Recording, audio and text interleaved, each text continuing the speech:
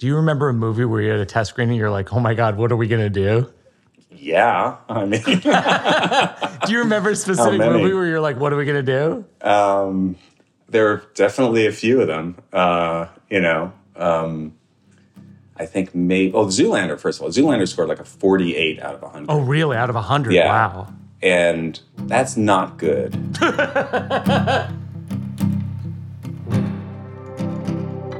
Welcome back to Working It Out. We have an unbelievable guest today. I can't believe we got him.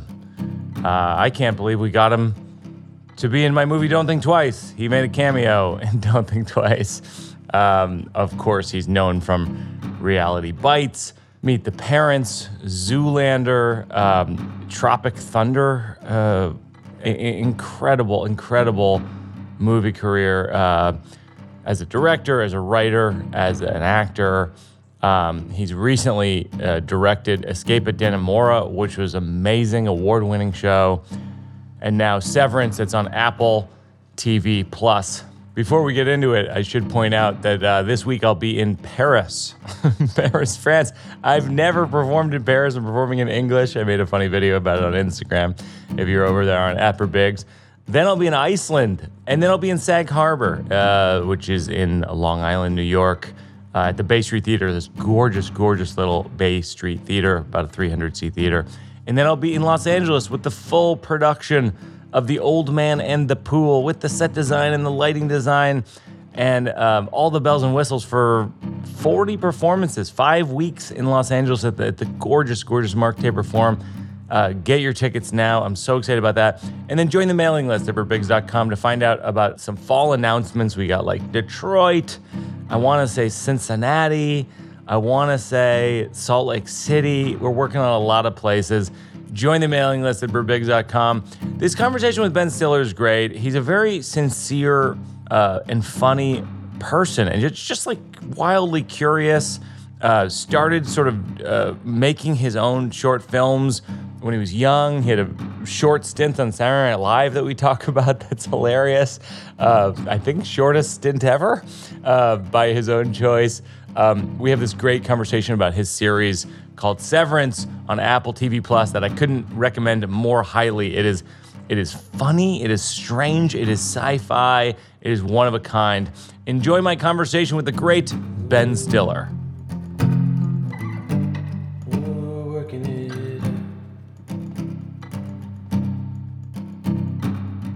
I have to confess, I used to be such a film snob that I wouldn't even consider studio comedies to be real comedies or real film.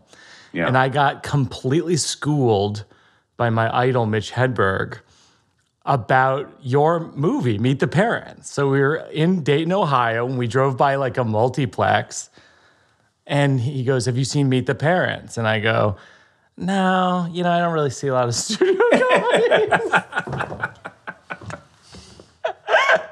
And he goes, "All right, man, it's fucking hilarious," And I felt like, and he's like my idol. He was my idol. I was like, oh, like I think I should revisit this idea of being a snob. And then I saw Meet the Parents. I loved it. And then I was like, okay, I'm wrong about this. Wow. First of all, I love that you didn't go to studio movies.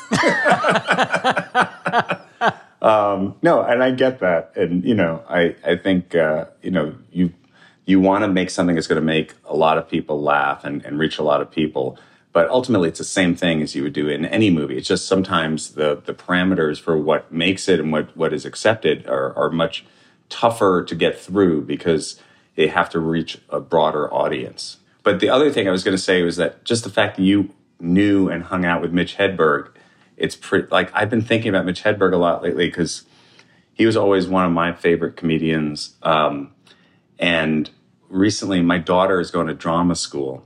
She's 20, and what they did for one of their projects, they had each of the students be a different stand-up comedian and actually do their a bit of their work.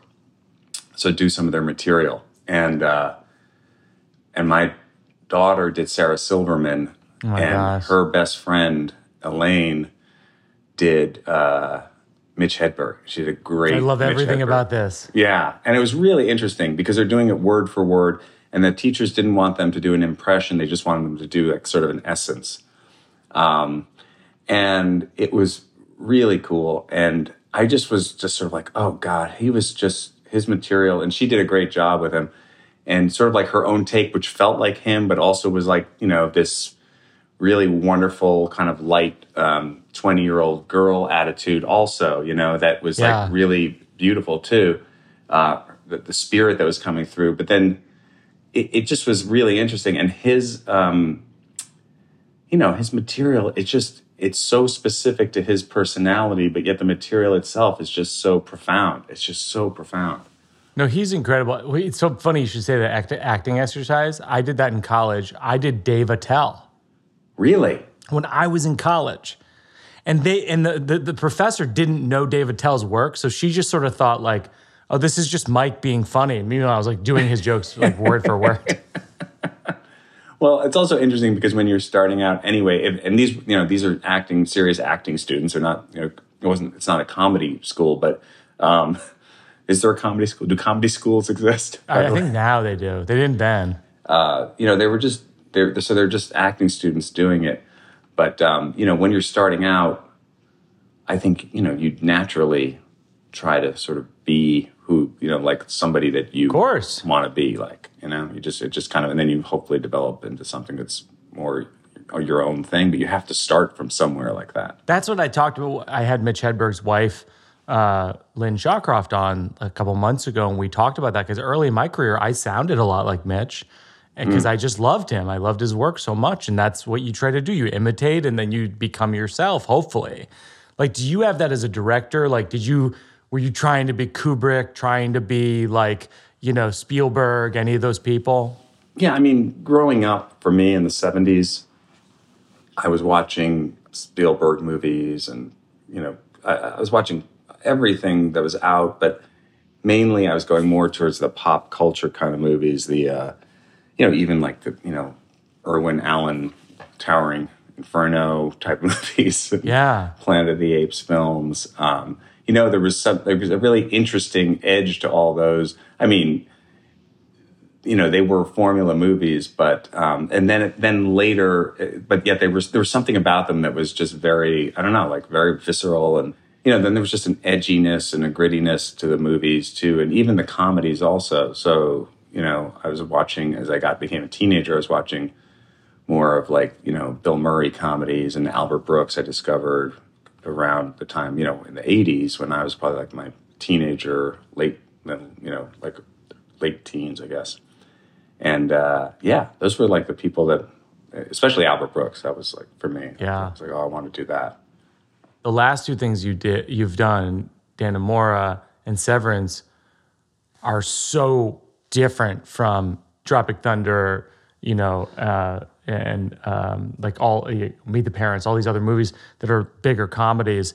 But it's like, what's similar about those two things? Well, just going back to the thing about studio comedies and what that there is the bar that you have to hit is that you do have to make people laugh out loud in a way that is gonna, like that they're gonna, and it's like a real thing. It's a real metric that is there, that is a lot of pressure because you got to make it funny for a lot of people and they have to laugh. And and most studio movies, if not all, go through some sort of testing process. So I spent a lot of years, of going to test screenings of movies I was in or had directed or both. Yeah. And sitting in the back of the audience watching, with clenched up. Yeah, of course. It was not a fun experience. It was stressful. I mean, it was great when it went well. Yeah. But, there were a lot of those screenings where it was like, oh, you got to hit this mark and people are going to give you a score, like a test. And, everybody says at the end, well, the score doesn't matter. It's just like, how's the movie playing? And you really do get that. But there's also a number and there's a, recommendation score, all this stuff. And I think,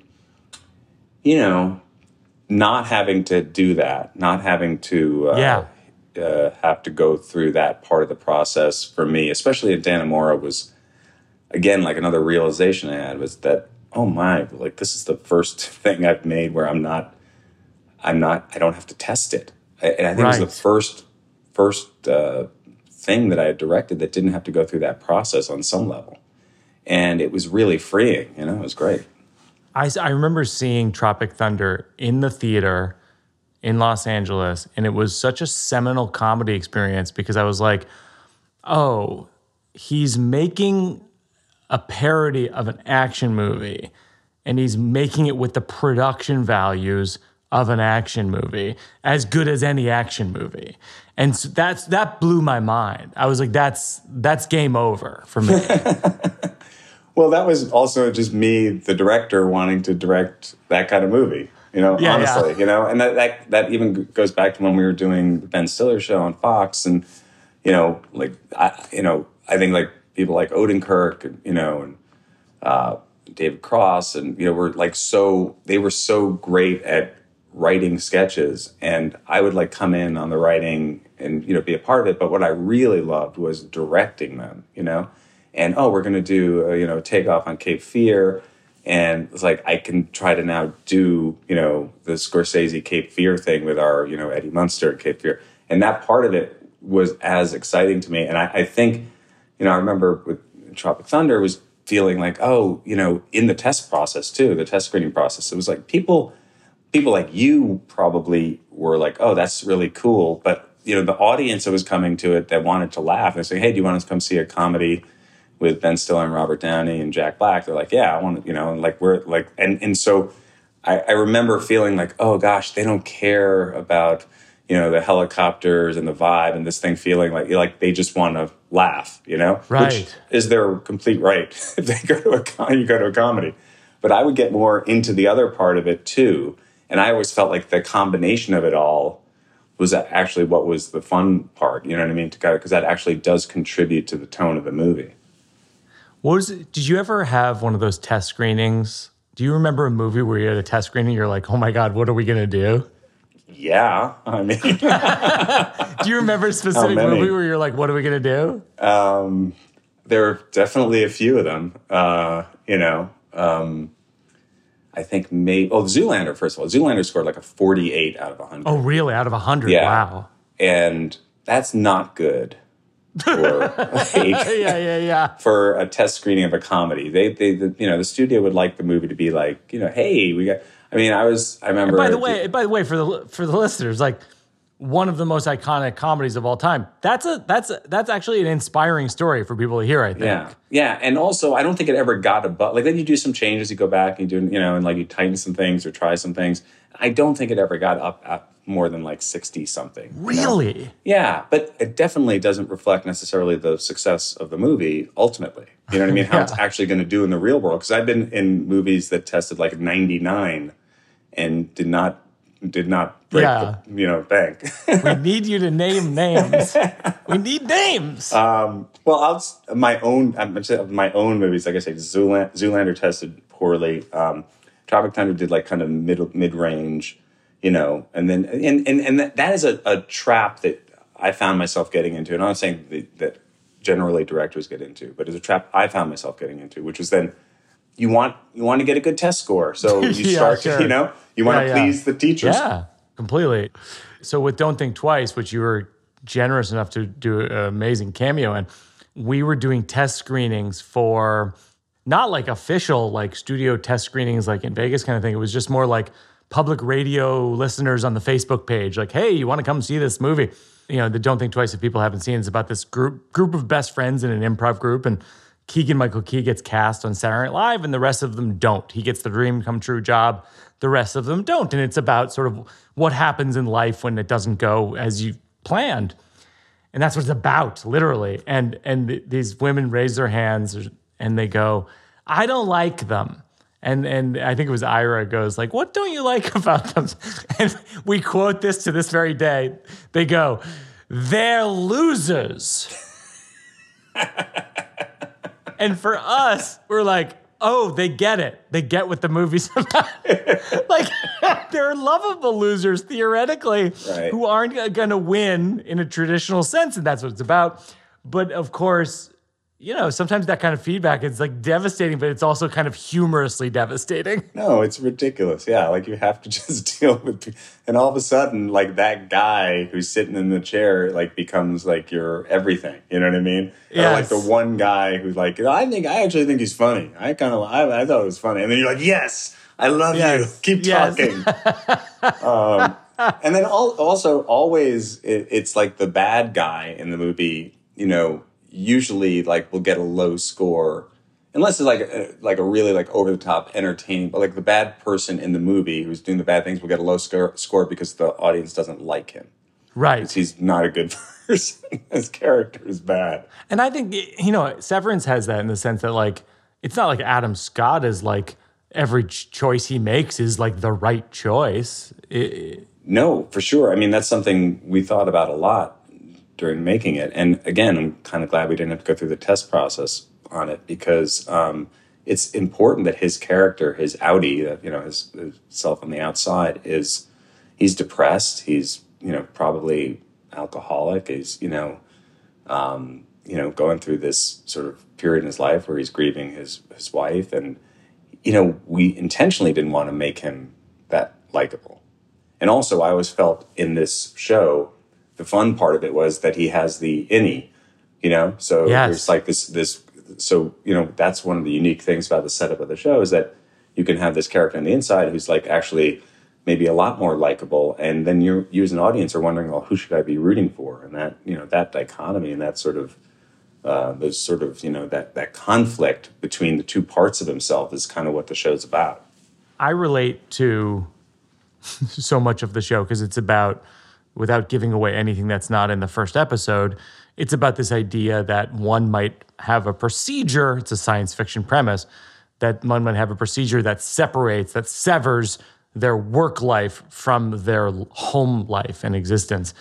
And of course, like it's so much a commentary on work-life balance and all this stuff. It's like, did you feel like you learned anything from doing it? Because you lived in it for like probably a couple of years in that question.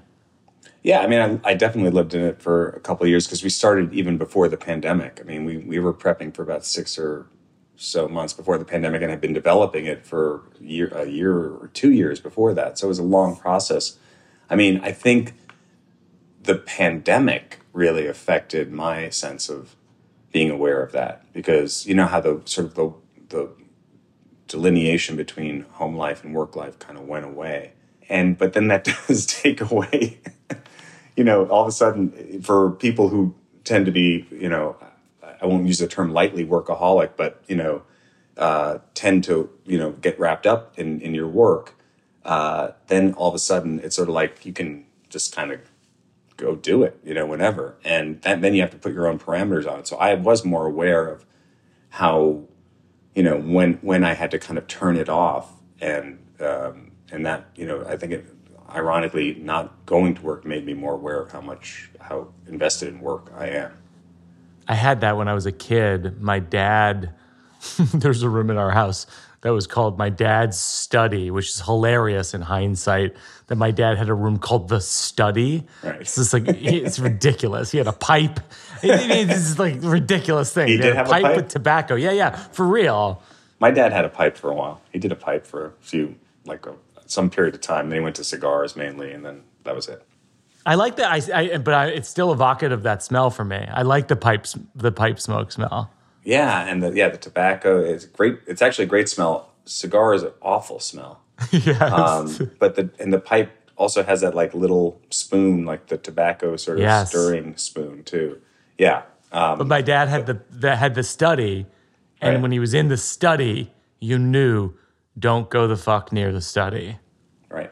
Like you're gonna be in trouble if you go near the study. I remember my neighbor Leslie Saliba. Her dad had like an area. He was a professor, college professor. Like there was like an area of the house. Like, do not go near that area of the house. But that's a severance. That's like literally, it's a severed thing. Totally. And I had that with my parents too. We had what we called the big living room.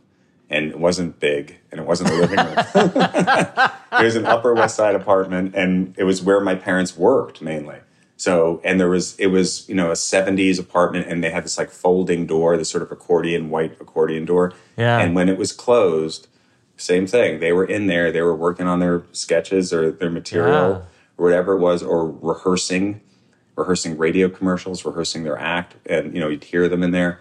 And it was definitely like when it was closed. And I think my room where I work and where I would edit over the last couple of years, and my son still lives at home, I think he sensed that, and everybody in the house sensed when like the doors were closed, or if they heard the show that we're working, like the dad's working. It's just sort of like don't go it near happens. it. Yeah. Yeah. It's so weird because I imagine that with my daughter. I'm like, does she perceive that even though I'm actually not intentionally creating that? Exactly how I feel. Like I am not intentionally creating it, but I know it's a thing for everybody else in the house. I have become my parents. Yeah. Did you, when your parents were an iconic comedy duo, Stiller and Mirror, did you have a thing when you were a kid? Because my pressure was to not be in show business. My dad was a doctor, my mom's a nurse. It was kind of like do something practical and helpful. Your parents were in show business. Did you have a pressure to be in show business or succeed quickly? I mean, there wasn't a pressure to be in it. It just was so all-encompassing that it was just everything in the house and in our lives. And so I was definitely drawn to it. I don't know, if it's just me that I was drawn to it because I was around it. Yeah. And somebody else, if it was not me, if I'd been a different person, would have not been into it. And it's not like they were always having fun because there was stress around the house a lot of the time because of the work. But they got along pretty well, but they worked together a lot. So there was, so it wasn't like this idyllic thing, but right. But it was really like for me, it was movies and watching movies and being around it and seeing my parents do television shows was really exciting to me. Yeah. So there wasn't pressure to go into it. I think it was all on myself, and they were reacting to it. And I literally am just going through the same thing with my daughter, who's 20. Like I was saying, she's in drama school. She just did it on her own, and it was her choice. And as a parent, you have to make the choice of how you're going to support that and how you feel about it. And I'm sure my parents both had their separate feelings about it, but they were they were different about it. But they basically sort of like, let's let him do his thing and let's be supportive of it. But they weren't pushing it in any way or expecting it, I don't think, in any way. It's funny because I would see your parents, who were always so nice to me, particularly your mom, like sent me a nice email when she heard me on the Moth Radio Hour. And it was she was just a very generous of spirit person. And but it's funny because you went in your life with this weird, very, very unique pendulum of they were very famous, and then you were very famous and kind of more famous than them. And so they'd be answering questions. Like I would literally see your mom answering questions about you, like Ben's doing this, Ben's shooting this right now. And it's like, that must have been a wild experience. I can't imagine that. I can probably, my daughter will probably be doing exactly the same thing. But, I can't imagine what that was like from their point of view, because I know how I am, and they were doing their thing. But the great thing is there was never any weirdness about that. They were always super. So when it got to that point, they were always super supportive of it. Yeah. Now, and I've been working actually with Jeff on a documentary about my parents. Oh, wow. Since my dad passed away a couple of years ago, and my mom, it's a few years, and we were selling the apartment where we grew up. And, just starting to think about those questions about how they looked at as they got to the age that I am now. And as I'm looking at, my life at this point in life, you still love doing what you do and you want to keep doing it. And, in show business, there's always this lack of security anyway. Yeah. I know for my dad that, when he did Seinfeld, that was a really wonderful thing for him in his career at a moment in time when I think it really meant a lot to him. Yeah, of course. And my mom, though, was, very talented and really, really good actress, serious actress. But she never had that later in her career. But she also, I think, was, okay with kind of, she was a writer. She wrote plays. She was, an avid reader. She was interested in a lot of different things. I'm sure that she was aware of that, and it was weird for her. And we used to joke around too. I mean, I remember we had a good sense of humor about it. Yeah. And she would make fun of me, and I would joke with her. And I remember I used to pretend I was her bodyguard crossing the street with her. And I'd be telling people to get out of the way, and she would make her laugh. Or I went on a special diet when I was 18 or 19 because I had bad skin. I was trying to clear up my skin. Yeah. And I was going on auditions. I was I'm not going to get jobs if I have pimples. Also, I couldn't act really well at that point.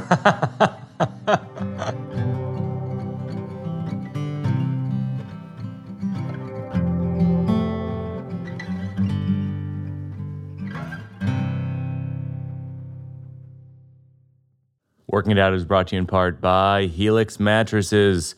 Helix is a ground floor first adapter sponsor. They saw the vision of Working It Out. They had a vision for mattresses. Come on. It's a stretch, but I give it to me. I've told you about Helix Sleep before. They have a sleep quiz. It takes 2 minutes. Very easy. You will ace it.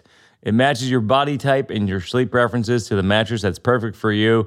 Why would you buy a mattress made for someone else? That's the great existential question of our time. I took the quiz. I was matched with the right model, and I love it. They have a 10-year warranty. You get to try it out for 100 nights risk-free. 100 nights risk-free. I have to read this again and again. That's not even in my contract. Helix even has financing options and flexible payment plans, so get a great night's sleep. It's never far away with Helix Mattress. HelixSleep.com/perbigs. Working It Out is brought to you in part by HelloFresh. Get farm fresh seasonal produce and easy-to-make recipes delivered right to your door every week. I've done it. It's great. You don't have to go to the grocery store, and you can count on HelloFresh to make home cooking easy, fun, and affordable. That's why it's America's #1 meal kit. Ingredients travel from the farm to your doorstep in under a week, so they are always arriving fresh, all without a trip to the grocery store or even a farmer's market. It's all about convenience with HelloFresh. Not only do the ingredients come pre-portioned, so you're not overbuying or wasting food, but it's easier than it's ever been to get filling meals on the table in a snap with options like family-friendly or quick and easy recipes. Go to HelloFresh.com/Birbigs16. That's BIRBIGS16 for up to 16 free meals and 3 free gifts. That's HelloFresh.com/Birbigs16. Use code Birbigs16.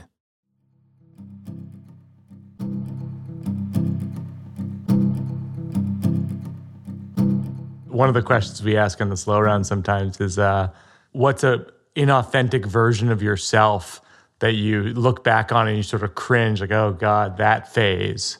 Yeah. I mean, there's probably 20 years of that I could look at. But I mean, I there was a period of time when I was, I was trying to figure out who I was, I guess, as an actor.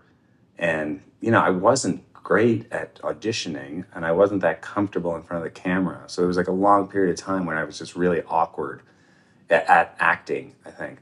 And this is in your 20s. That's in my teens into okay. Teens into early 20s, until I started to really get work. And even then I look back, I mean, first movie sort of substantial role I had, I had a little role in Empire of the Sun, Steven Spielberg movie, but then there was this movie called Fresh Horses that starred Molly Ringwald and Andrew McCarthy, and I got the role as the best friend. And I just, whenever, that movie didn't really do well, and it doesn't get shown a lot, but whenever I would show up in that movie, I was really trying to be funny, Right. Just pushing. The best friend, pushing. And I look at that, I mean, there's a couple of movies right at the beginning where I look at it and I go, oh my God, what was I doing? Because I was nervous, and I think, but then, looking back, and I was trying to figure it out. I was trying, trying to figure out how to do it. But it takes a while for some people. Some actors are just out of the gate natural and, and can do it. But for some people, it takes a while to find that, and so for me, it took a while. Well, when you were growing up, what was your role in your family, like with the siblings? I was, well, so I had my older sister, Amy, and and, we were, I would terrorize her. I would give her a lot of problems because I wanted to, she was like 4 years older than I was, and she had cool friends, and, Right. And she'd have like her girlfriends would come over, and I would be like, oh, wow, girls. And, I would like want them to accept me, and Yeah. I would, and then they wouldn't. And so then I would just like make, then I would just, like I'd like, we had an intercom in our phone in the house, and I'd like pick up the intercom and, like just like, yell things into it, or she'd be on the phone, and then I'd like get on the, the other line and just like go, stuff like that while she'd be talking to her friends. I was a little bit out there, but it was, we sort of were also like kind of left to our own devices a bit, because my parents were away a lot working. And our housekeeper, Hazel, who would watch out for us, we would just kind of like run rampant. And she was so sweet and would be there for us, but also we would kind of like just go crazy too. What's your earliest memory? Your youngest memory? I feel like it's a really good one. I mean, I have this memory of being in a pool with my mom, and my mom holding me, and sort of like kind of bobbing up and down in the pool. Oh. And, like just remembering, like smelling her skin, and, the pool, and feeling, being held. That's I think probably my earliest memory. But, it's not a specific memory. It's just like a feeling. No, I get that, because I had that. I have a lot of pool, and my new show's called The Old Man in the Pool. I have a lot of pool memories, like YMCA pool memories when I was a kid. Yeah, we had a lot of pool memories too, because my parents would go on the road doing summer stock plays. Yeah, so they would go to places like, Cape Cod, like Hyannisport, and Flint, Michigan, Dayton, Ohio, and play these, do like Prisoner of Second Avenue, or, Neil Simon comedies, where they would do them for a couple of weeks, and then they would go to the next place, and they do it for like 6 weeks, and Paramus Playhouse in New Jersey, and they would stay at some, motel, not motel, but like kind of motels, like wow. They were like nice motels, but they had a pool, or like go and play Vegas or play Reno and do their act. And we loved it. It was just the best. It was so much fun. I just remember being part of my parents' work and being welcomed in. For me, that it was such a big thing, to be, weird, memories, but being backstage at the $10,000 Pyramid game show, hosted by Dick Clark. Oh my gosh. So like they would shoot it on, on 58th Street at some That's a like snort laugh for me. $10,000 Pyramid. I remember that like, so well. It was one of our favorite things. My mom was really good at it. My dad wasn't great at it, but my mom was a really good celebrity, person on it. And they would go down and they'd do the 5 shows for the week, right? Monday through Friday. Yeah. They do them, but they do them all in one day. So they do like 3 in.the morning, have lunch, and then 2 in.the afternoon or something like that. And it was so much fun. The cold air of the studio, and and whoever was backstage, whatever, like William Shatner or LeVar Burton, or like getting to meet all these people and getting cheeseburgers for lunch. They'd order out. I don't know. It was just like a really exciting, fun time to be a part of my parents' world that way. That makes me happy, because sometimes I always get worried. Sometimes I get worried if I'll bring Una to the Tonight Show or something like that backstage, and I'm like, oh, is this too much show business for a kid to take in at that age? But hearing you say it as a fond memory makes me happy. Yeah, I mean, you're probably like imprinting it on her, so she's going to show business for sure. Because I'm sure that's part of what made me want to do it, was it's just because it's the fun part. That's the thing. It is the fun part. You're right. You're showing her the fun part of it, and you're not showing her all like the blood, sweat, and tears of what it takes to get there. Yeah. Can you think of something in your life where it actually changed your life, but at the time you didn't realize it would? Wow. I think about, like, I guess professionally, deciding, I don't know, like why, like deciding not to stay at Saturday Night Live when I had to finally, I'd gotten this job there as a, to be on it. And then I made this choice to not go and stay. Yeah, you were like one of the only people to even leave, really. Yeah. I think. And I remember, I don't think there's almost anyone in history who really, of their own volition, sort of left after, what, a year or two? No, after like 6 weeks. Oh, after 6 weeks? Yeah, oh my gosh. I know. Wow. But I kind of like felt like, and it had a lot of repercussions down the line, in terms of just like my relationship at the show and with Lorne, and but I also knew at the time it felt like, okay, there's just was something telling me this is not the right thing for me right now. Wow. Yeah. Wow, that's a real presence of mind to have that when you're like probably in your young 20s. Yeah. I don't know if I was like probably 22 or so. I don't know, but Jesus. I don't or 20, maybe more, maybe like 23 or something. But I feel like I didn't quite know it. It was like more of like I just did it, and I kind of like was kind of just going with my gut, but I wasn't like aware that I was going with my gut. I just sort of, you know what I mean? I didn't have a self-awareness like, oh, I'm making a decision that feels right. I just sort of did it. Did you tell Lorne you were doing it, or did you just go? Yeah, no, I mean, I had to tell him and them, and it was... Oh my God. Oh my gosh.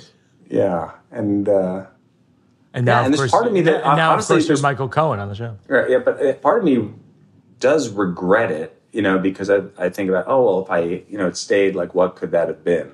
But I also just didn't have the faith in myself as a performer to kind of do that. I felt like I needed to have more, sort of like be in a situation that I could figure it out on my own more, because I wasn't going to fit in well to what they did because I didn't know how to do it that well. Wow. Yeah. Do you have when you were growing up, was there a group that wouldn't let you in?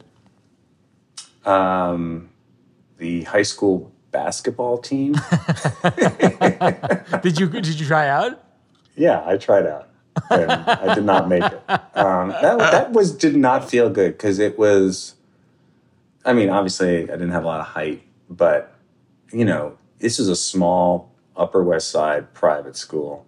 Yeah. And there were maybe 14 kids who tried out for the team, and 12 got on. Yeah, that's very funny. And I was you were you were in an elite class of losers.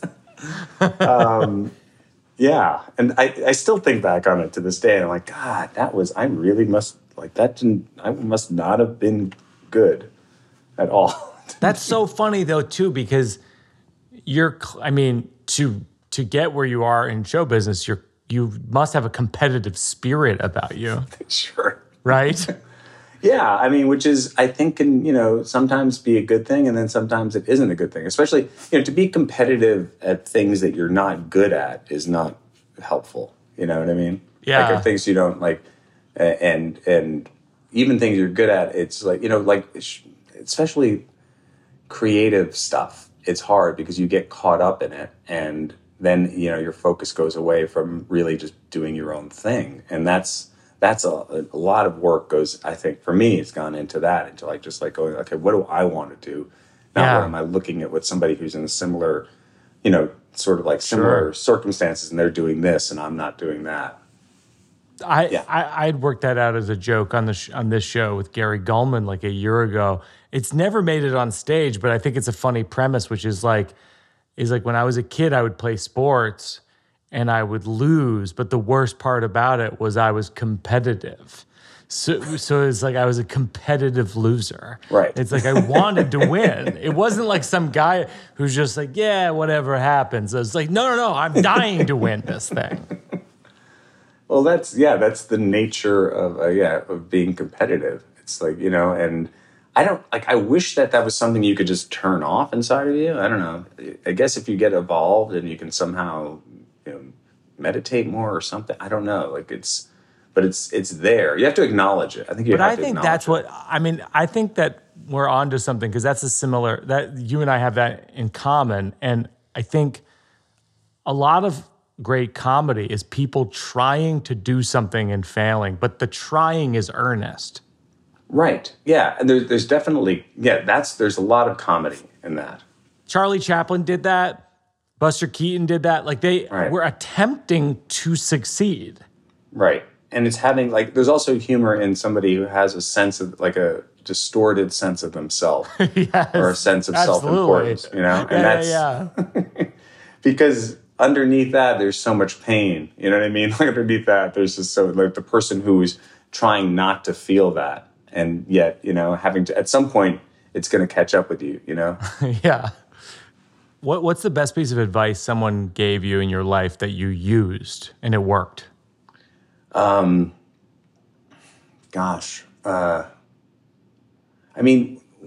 piece of advice that my dad always used to say to me was just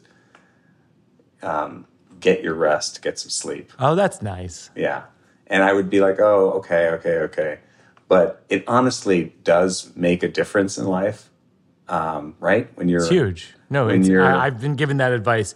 I think I asked Brian Dennehy if he would play a part in a movie years ago, and he read the script, and he was like, this part's not for me, but I'm not going to do it, but I really like your script. I think it was for Don't Think Twice, and I forget which role, but it was but he goes, he literally sent advice. He goes, you're going to do a great job. You're going to make a great movie.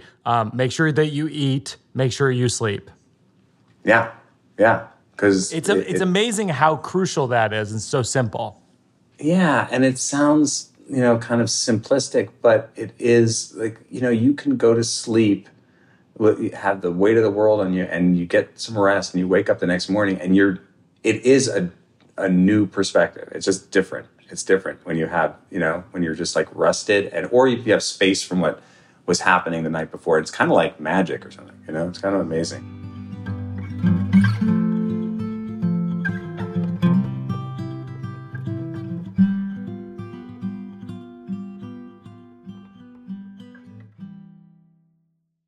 Working It Out is brought to you in part by Noom. Noom is it's an app. I have it on my phone. Gives you sort of support and knowledge that you might need to make positive choices, even when it's difficult.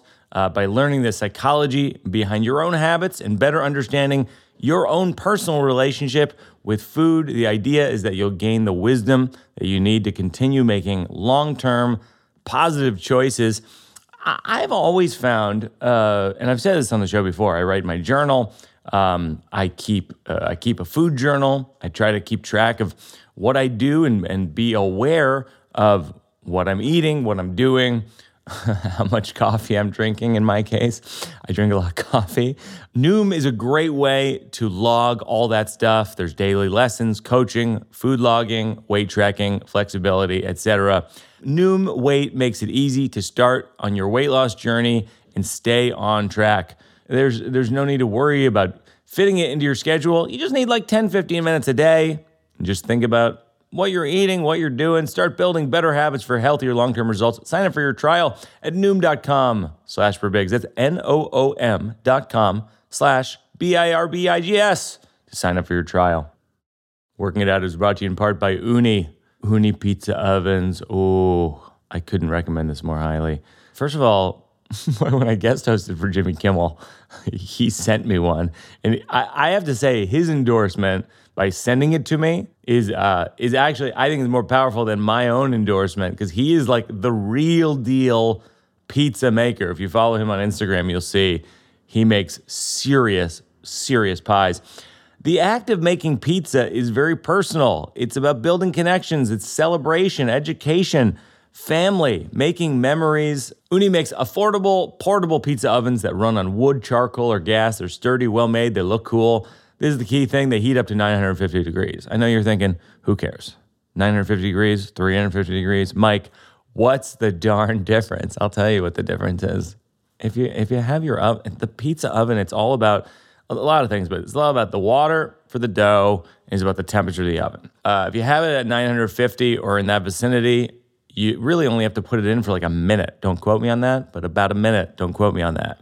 Once again, about a minute. Don't quote me on that. This summer, go to ooni.com and make a pizza. OONI.com. OONI.com. Tell them Mike Birbiglia sent you. They will probably continue to support me as a pizza maker.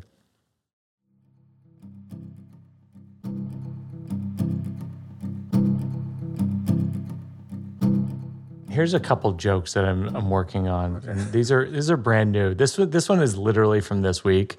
I overslept this week. I set my alarm for 9. I woke up at 11, but I slept through the alarm, and then I had a dream that an alarm was going off in my dream, and I in my dream I go, "Is that an alarm?" And someone in the dream goes, "No, that's another alarm." And they didn't make up what alarm that was, like a fire alarm or someone's phone alarm. And then in the dream, I said, "What time is it?" And the person goes, "I think it's like 7." And then it just occurred to me, like, these dreams have no accountability. It's so stupid. It's just a free write. No, I like it. Yeah. Well, I like anything also that has to do with dream logic or dream reality too. Yeah. Because I've still I have trouble remembering my dreams, and of course, whenever you recount a dream to anybody too, it always just sounds so weird and not important and specific, and like loses its power somehow. Yeah. Well, because I think like Severance as an example, like a lot of people say like movies are dreams, well directed kind of thing. Right. And Severance is a perfect example of like, it's extraordinarily specific. And I think it's in the specificity that we're drawn in and we care. And I think a lot of times with dreams, you go like, my alarm went off and blah, blah, blah. And it's like, it's not quite specific enough for you to lock into. Right. And because and I feel like that was one of the things that I thought was I felt really strongly about when I saw Severance is I was like, when you make a movie about being an astronaut, you want to be obsessive about like, this guy, it has to be exactly what it's like to be an astronaut. You make a war movie, it's like, this has got to be what it's like to be a soldier. But Severance, it's like, this has got to be what it's like for the thing that doesn't exist, fictional scenario. Yeah, no, exactly. Which is fun because then you can sort of create it yourself. And coming off of Dannemora, which was trying to get such a specific reality, Prison that Break. I was so nervous about that because I didn't know that world. So I was like, hyper into the research of it and trying to, capture that. But it was out of fear of getting it wrong. And in this, it was sort of like, okay, it's kind of like there's a feeling that we're going for. I guess it is kind of like a dream where there's a feeling that we're going for that's going to feel right, but we can kind of make it up, but we'll know when it's wrong. But, it's a lot of fun to kind of work within those parameters and kind of create it for yourself. But it's also the thing at the end of the whole process, you're like, I hope this actually is something people want to watch and relate to, and that we were in some way doing something that makes sense, because you don't have anything to compare it to. Did you on the set, did you have rules, or maybe this is too much of a spoiler? It's like, did you have rules for, we want it to feel like this, we want it to be true to itself in XYZ way? I mean, I think there were no hard and fast rules. I mean, there were visual sort of stylistic things we were trying to do, but it came down to the actors, really. Like the actors, what I realized was that there would be scenes where I'm like, oh God, I don't know if this is believable or not, or this is kind of weird and crazy. Yeah. But then when you get the actors on the set and they're investing in it, and they're actually, you have John Turturro and Adam and Tramell Tillman, all these people who are like really investing in the reality of this, whatever it is, it totally changes it because they're so real and you believe them that it's like, oh yeah, okay, I buy it. Yeah, I buy it because this person is taking it seriously. It's so hard to. It's amazing that you pulled it off because it's so hard to pull that off. But I feel like that's honestly, I feel like that's the actors though. Like the actors are doing that. Like the actors, as long as they had a way in, right? And we would talk about like what something meant, right? Or trying to understand it. Then they, and then they took it over, and then it's like, all right, I'm just like these people are believing it, so I'll just, I'll believe it. Yeah, because ultimately you're just trying to get people to essentially see themselves in the characters they're watching. You want them to see a humanity that feels like their own life. Yeah, and it's also that thing of what if I was in this situation? Yeah. You know what I mean? Sort of like, okay, these people, I loved the metaphor of the whole thing. Like the idea that, these people are at work and they're doing this thing, but they, and it's sort of like drudgery and it's sort of like mundane and sort of like get my coffee and do my thing. But they've never really questioned who they are or what they're doing or why they're there. And to me, that is just what life is. You know what I mean? That's what we are all, that's of course. Religion is about that and philosophy and, but ultimately at the end of the day, we're all trying to figure out what we're doing here. Well, this is an existential joke I'm working on, which is Jen and I are supposed to write our will, which we still haven't done. It's in the show right now. Still haven't done it. I talk about it every night. I'm on stage in Chicago every night. Haven't done it. Yeah. Well, it's kind of weird, right? It's weird. It's weird it's to have to do it. Yeah. It's insane. I have a weird sort of, this thing where I'm afraid that if I like write down how I'd like, what I'd like my funeral or what I'd like to be done when I pass away. Cremation or whatever it is, or ashes scattered, whatever it is. If the second I write that down, it's like, it'll be like, oh. And ironically, he had just written down what his final wishes were. I think that just Jen has. Because I'm willing to write the will. I think Jen is less willing to do it. I think she has a superstition of the moment you write it down, it's going to happen. Thank God he wrote. I mean, isn't that weird? Yeah. So on the will, it says healthcare proxy, and we all know this is the thing nobody likes to talk about. It's who decides if you're on the cusp of life or death, whether you live or die. Right. And, I do thumbs up, thumbs down with sound effects to make it palatable. And I love my wife so much. I feel so lucky to have found her in this lifetime. That said, there are days when I think maybe she shouldn't be my healthcare proxy. Like a few weeks ago, like I got out of the shower and like I dried myself off and then I put the towel like over like the duvet and then I like left it there for a couple hours. Then it dampened the duvet on the bed. And she sort of gave me this look as if to say, like, if you were ever in a coma, death. But she didn't say it. She didn't say it. It's just when I was reading into it. It's it's a heavy responsibility too. I mean, to really, that stuff is it's massive. Forget about it. Oh my God.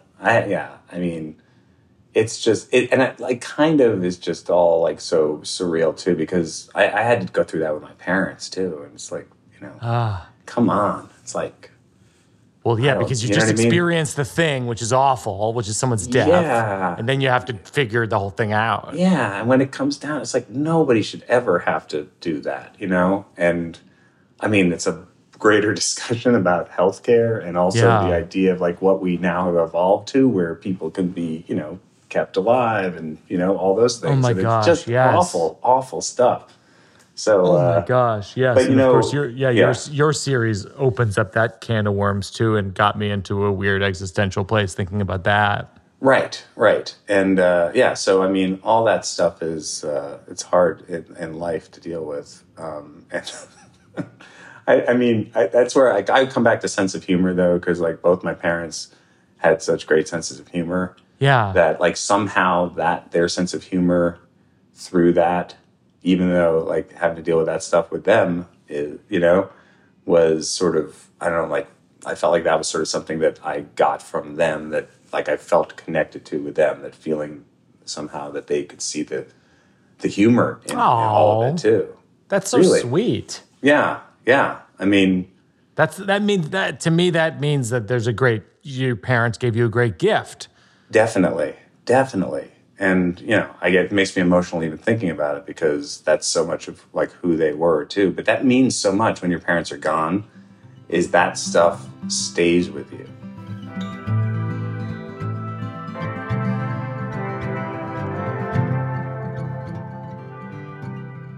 All right, so we end on working it out for a cause. And I know that you do so much work for refugees around the world. I'm a huge admirer of it. I'm sure that this would be your cause. Is there a specific link that you want to send people to? I think going to UNHCR, the UN Refugee Agency, the work that they do is pretty amazing because they're all over the world, and there are people who are field workers there who go out and are just helping people try to get to safety who are fleeing from persecution and violence all over the world. Yeah, it's unhcr.org. And yeah, you've traveled the world. I mean, you've like put your money where your mouth is in this front. Yeah, I mean, it's really just trying to meet people and help tell their stories. And because, there's so many people who are affected by whether it's war or some type of, even eco disasters, things that are happening to people that are forcing them through no fault of their own out of their home. Let's imagine if you or I had a bomb drop, on our house, and then we'd have to just leave and go and didn't have anywhere to go. And that's what, it's like something like 84 million plus people in the world, 84 million who are displaced. So it's such a big sort of number. And when you meet people, you realize that there are families who are just trying to move forward in life. So, And right now with the war in Ukraine too, it's, there's a lot more. And I feel like if everybody had the opportunity to do what I do, which is go and meet with people and talk to them, you would immediately feel the same thing, which is like, yes. we have to do more to help each other. Well, it's one of the reasons why I admire you, not just as a director and writer and an actor, but as a person. I've just always admired this about you, and I'll donate to them. I'll link to them in the show notes so people can donate as well. Thanks, Mike. Well, I admire you too. I'm a fan, as you know.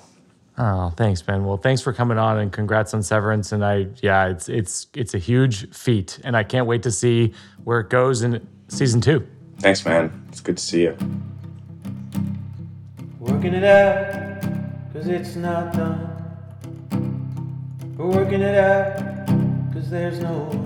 That's going to do it for another episode of Working It Out with Ben Stiller. I am fascinated by Ben Stiller. I love Ben Stiller. He's just a fascinating artist. I can't wait to see what he does next. Absolutely watch Severance on Apple TV+. Follow Ben on Instagram at Ben Stiller. Our producers of Working It Out are myself, along with Peter Salamone and Joseph Birbiglia, consulting producer Seth Barish, sound mix by Ben Cruz, sound recording by Chuck Staten, associate producer Mabel Lewis. Special thanks to Mike Consigliere, Mike Berkowitz, as well as Marissa Hurwitz and Josh Upfall. As always, a special thanks to Jack Antonoff and Bleachers for their music. And of course, my wife, the poet J. Hope Stein. You can follow her on Instagram at J. Hope Stein. She just announced her book of poetry, Little Astronaut, is coming out in September. You can pre-order it. You can find out about it over there on Instagram. Our book that we wrote together is called The New One.